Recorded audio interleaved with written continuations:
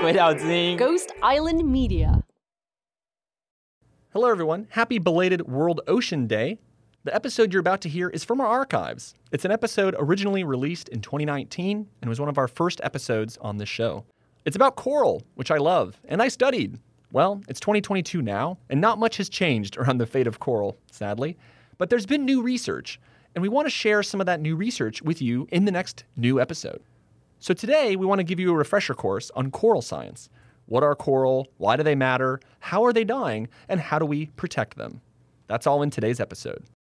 All right, play the tape. Corals are dying. Most of us know this. And if you don't know, now you know. They're dying en masse. And many people think that that's only because of climate change. But we'll get to that later. The reality is that by 2050, we probably won't have any corals left in our ocean. But a really cool thing about coral is that it regenerates. Well, it can regenerate if we give it the opportunity to. So scientists around the world have been trying to figure out how to do just that. How do we regrow coral reefs? Some have turned to the power of science and are even using 3D printers for restoration. We still struggle to print in color, but maybe this time we can use printing to save a whole reef. But is this possible? Can technology save corals?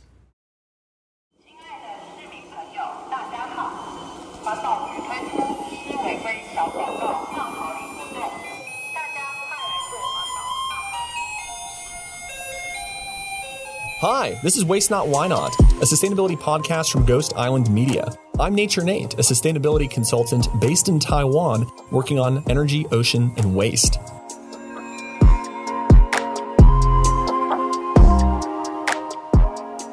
Can technology save corals? Can technology save them? Before we get into coral resurrection, we need to first understand what coral are and why we should care about them.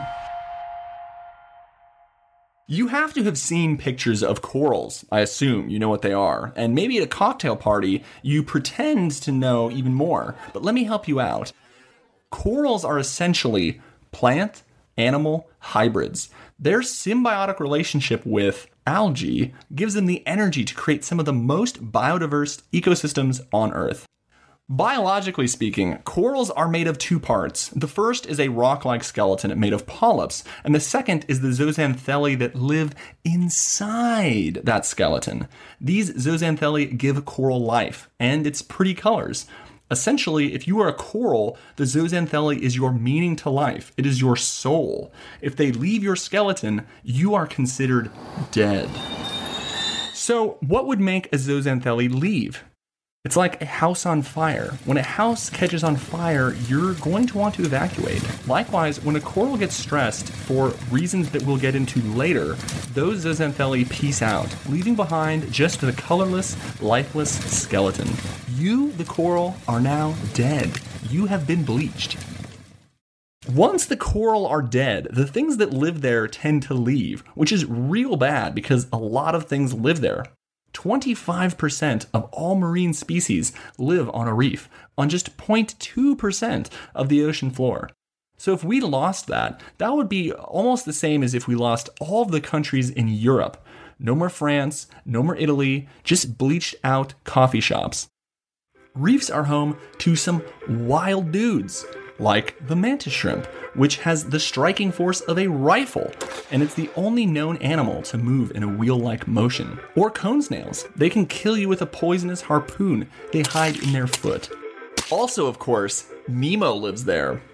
And just like the Nemo franchise, corals provide billions of dollars in economic value for humans. They generate this economic value by providing us fun times, ecosystem services, food, and medicine. For recreational value, let's talk money. On the extreme end of the spectrum is the Great Barrier Reef in Australia.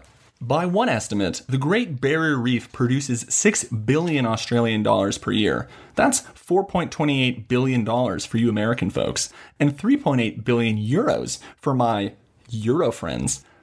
This is the market value of tourists just visiting the reef and spending money there. Come for the coral, stay for the beers, and the bloomin' onions. Australia needs the Great Barrier Reef to stay alive, because without it, fewer scuba divers would visit, and even fewer Instagram scuba posers would visit.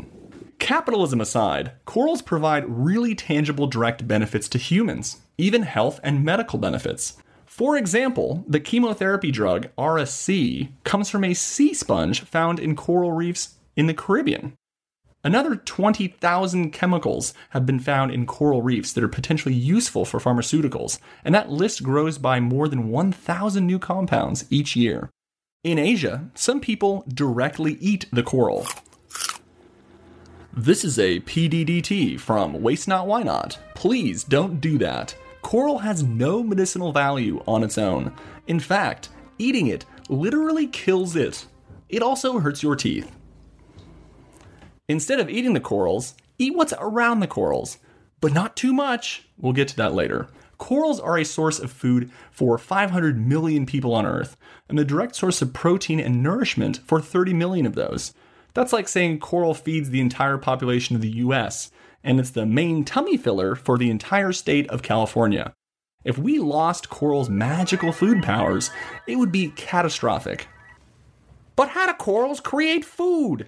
Well, Other Nate, corals create food for humans by keeping fish alive. The physical structure of a reef provides a living space for baby fish and reduces wave action so they can stay safe and grow. Think of it as the forest of the sea. In a forest, tall trees hold nutrients in place and create spaces for multiple creatures to live in and shelter them from predators, setting the stage for a beautiful diversity of life. Now, as humans, we eat this beautiful diversity of life. In the same way that corals protect baby fish from waves, coral also protect humans from waves as a form of natural coastal defense. In Australia in 2015, when a Category 3 cyclone hit, coral reefs mitigated what would have otherwise been a more disastrous event. How did the coral reefs stop the waves, you ask? Well, I don't know if you've ever touched a coral before, but they are hard. PDTTC, please don't touch the corals. Yes, they are hard, complicated, chained, interlinked structures with the power to break waves. That's it. That's how they do it. So, instead of building a wall on land, perhaps we should invest in protecting our corals to keep our coastal communities safe from increasing hurricane intensity. There you have it. That's why corals are so important. These part plant, part animal hybrids give us money, medicine, fish, and protect us from deadly waves. They're amazing, but we're killing them. We gotta stop doing that. Okay, before we talk about how to bring coral back to life, we're first going to talk about why they die. The paradox of coral is that they create tremendous benefits, but they are also extremely fragile. Poop. Yes, poop. They're dying because of poop. We all don't like it, but corals really can't handle poop. Algae grows rapidly when there's doo-doo in the water. It loves to feed off the nutrients. It's like fertilizer for sea plants. Now, under a healthy system, there will be some level of algae on corals, but nearby seagrasses or mangroves absorb those excess nutrients, and animals that eat the algae keep the corals somewhat clean. But that's under a healthy system. Increasingly, algae is covering coral, which blocks the sunlight and weakens the reef. This makes it susceptible to disease, direct damage from people or storms, and other threats. Algae moves in quickly after a reef is destroyed, taking its space. So algae kills the reef and then takes it over. It's just like gentrification. But there are other ways nutrients can make it into the ocean too. A lot of it comes from agriculture. When farmers water their fields and add excessive fertilizer, these nutrients wash into rivers, which eventually make their way into the ocean and onto our corals. Sometimes cattle are even raised next to coral, like in Australia, where cows are one of the main detriments to coral health on the Great Barrier Reef. In a way, cows concentrate the above problems of excessive nutrients, sediment, and poop. Then they push out these onto the coral consistently. But it's not just cows. Go ahead and stop eating beef if that makes you feel better, but there's more at play here. Humans also poop on corals. A nearby city or even a boat's wastewater can create an overload of nutrients. There is this beach town in Taiwan called Kending where Nature Nate, that's me, did his Fulbright research. A booming tourism industry there in the past decade inspired residents and foreign investors to set up hotels and homestays as quickly as possible. This overloaded what little water treatment was there. And on top of local onion farming, it caused a decline in coral coverage on the west coast of Kending. Did you hear those words? A decline in coral coverage? That's how scientists say coral murder. And you know what really murders coral? Climate change. This is something you are probably already familiar with. Climate change makes the water warmer, more acidic, and more likely to produce storms.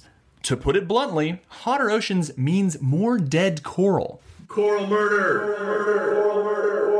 In 2016, sea surface temperatures on the Great Barrier Reef were the hottest ever recorded for the months of February, March, and April.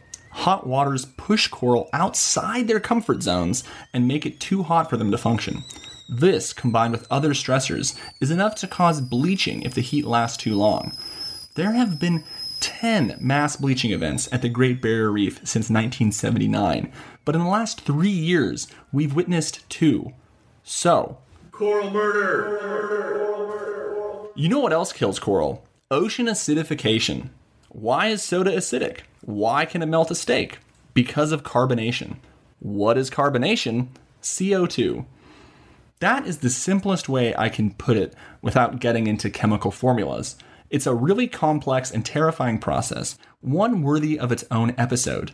But the TLDL version is that increased acidity means fewer calcium building blocks for coral. This makes it harder for the coral to build their skeletons. And this also weakens their existing skeletons, thus killing the coral. Coral murder.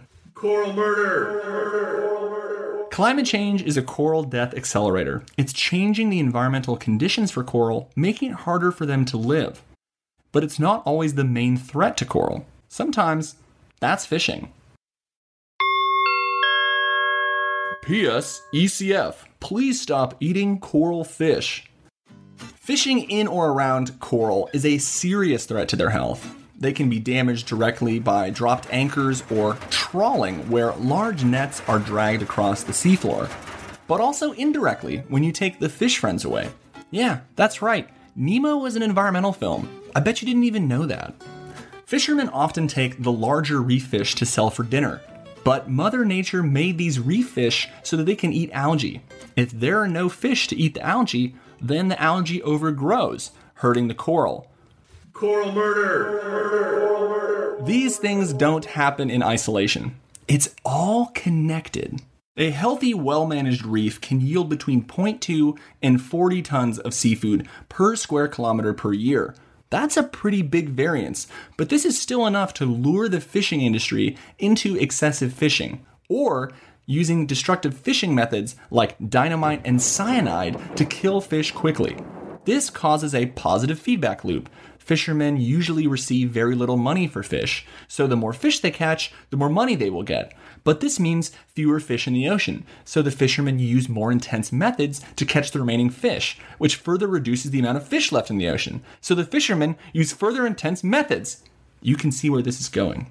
This means it's not easy to just walk into a fishery and say, "Hey guys, cut it out." This is why marine protected areas don't always work.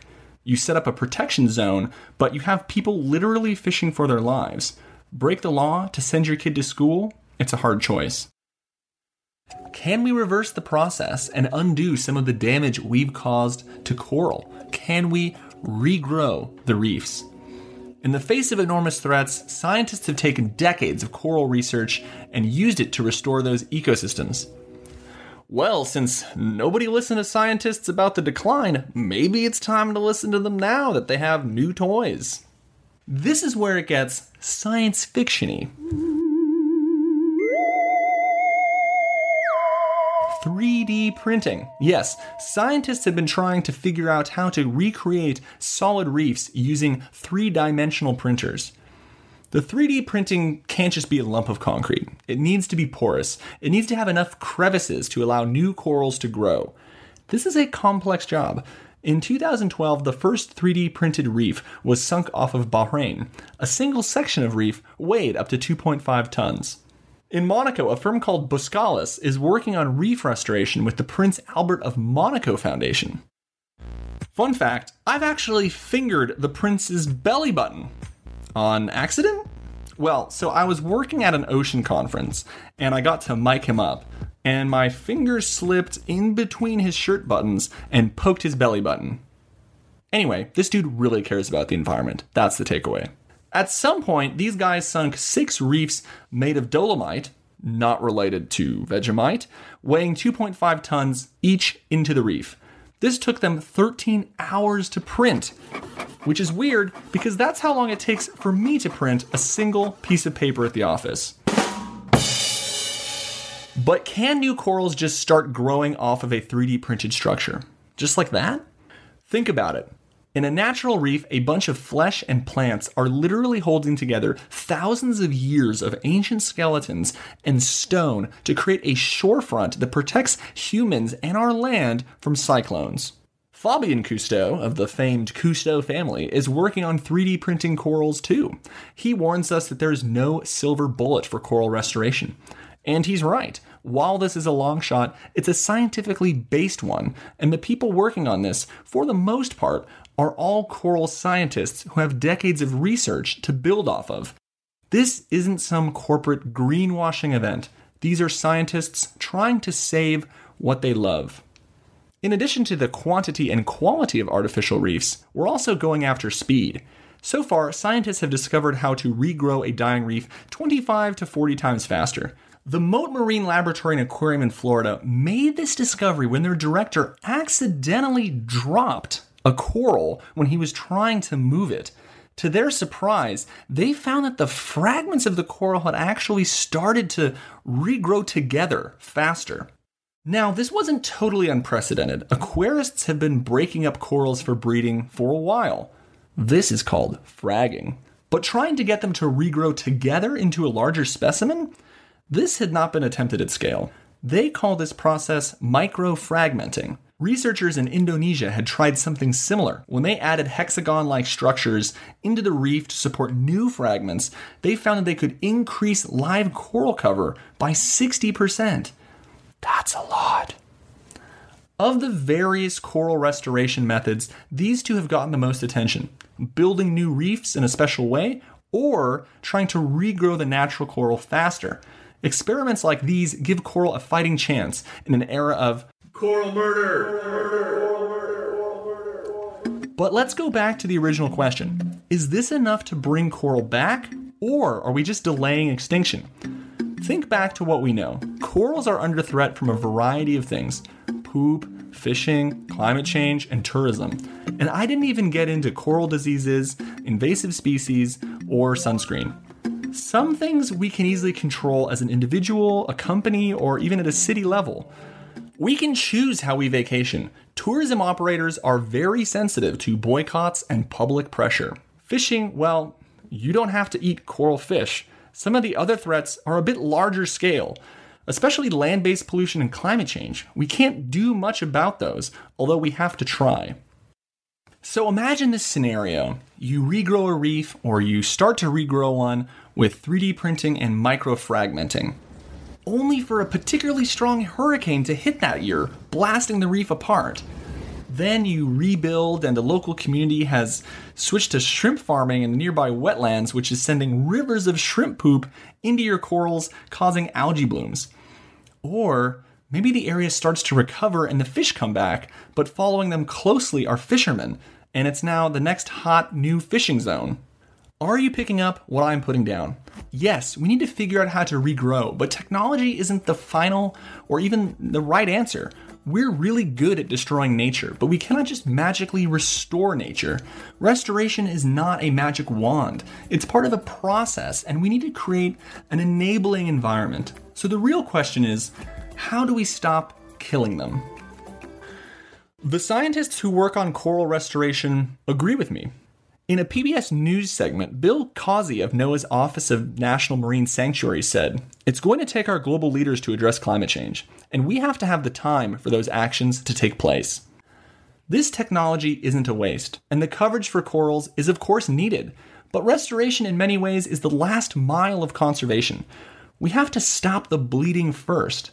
So waste not, folks. Don't let the scientists waste their time. They're all working really hard on this, and we can help them by doing our part. Don't get bummed out. There's some easy things you can do to protect coral. First, and this goes way beyond just coral, limit your seafood intake. Only consume from responsible or verified sources. You can use the Seafood Watch Guide in the US or another list if you live in another country. In Los Angeles, 40% of seafood is mislabeled. It's probably even higher when you get to the rural Philippines for diving. Donate to coral conservation. Ideally, if you live near coral, do the research and find an organization you trust in your area. The Coral Reef Alliance, for example, does really good work fixing wastewater issues. Blue Ventures is another group that works with local communities to ensure sustainable livelihoods, and they also rebuild coastal and wetland habitats. Also, really important, make sure you visit your local aquarium and learn about corals, especially if you plan on seeing them in the wild. Remember, scientists say that by 2050, we could have no more living coral in our ocean. It's pretty easy to hurt corals, so always listen to dive instructors as well. Stepping on a coral even once can cause some pretty serious damage. So I leave you with these parting words. Support scientists who are trying to restore and regrow corals. Don't step on corals, whether they're natural or 3D printed. Don't touch corals. And definitely, whatever you do, don't eat corals. I'm Nature Nate, and this has been the Waste Not, Why Not podcast, recorded on a Yeti by Blue Microphones, recorded in a very hot room in Taipei, Taiwan. Subscribe to our show, look us up on social media, and if you like our show, tell a friend about it. If you have feedback or questions, send us an email. You can find all our contact information in the show notes.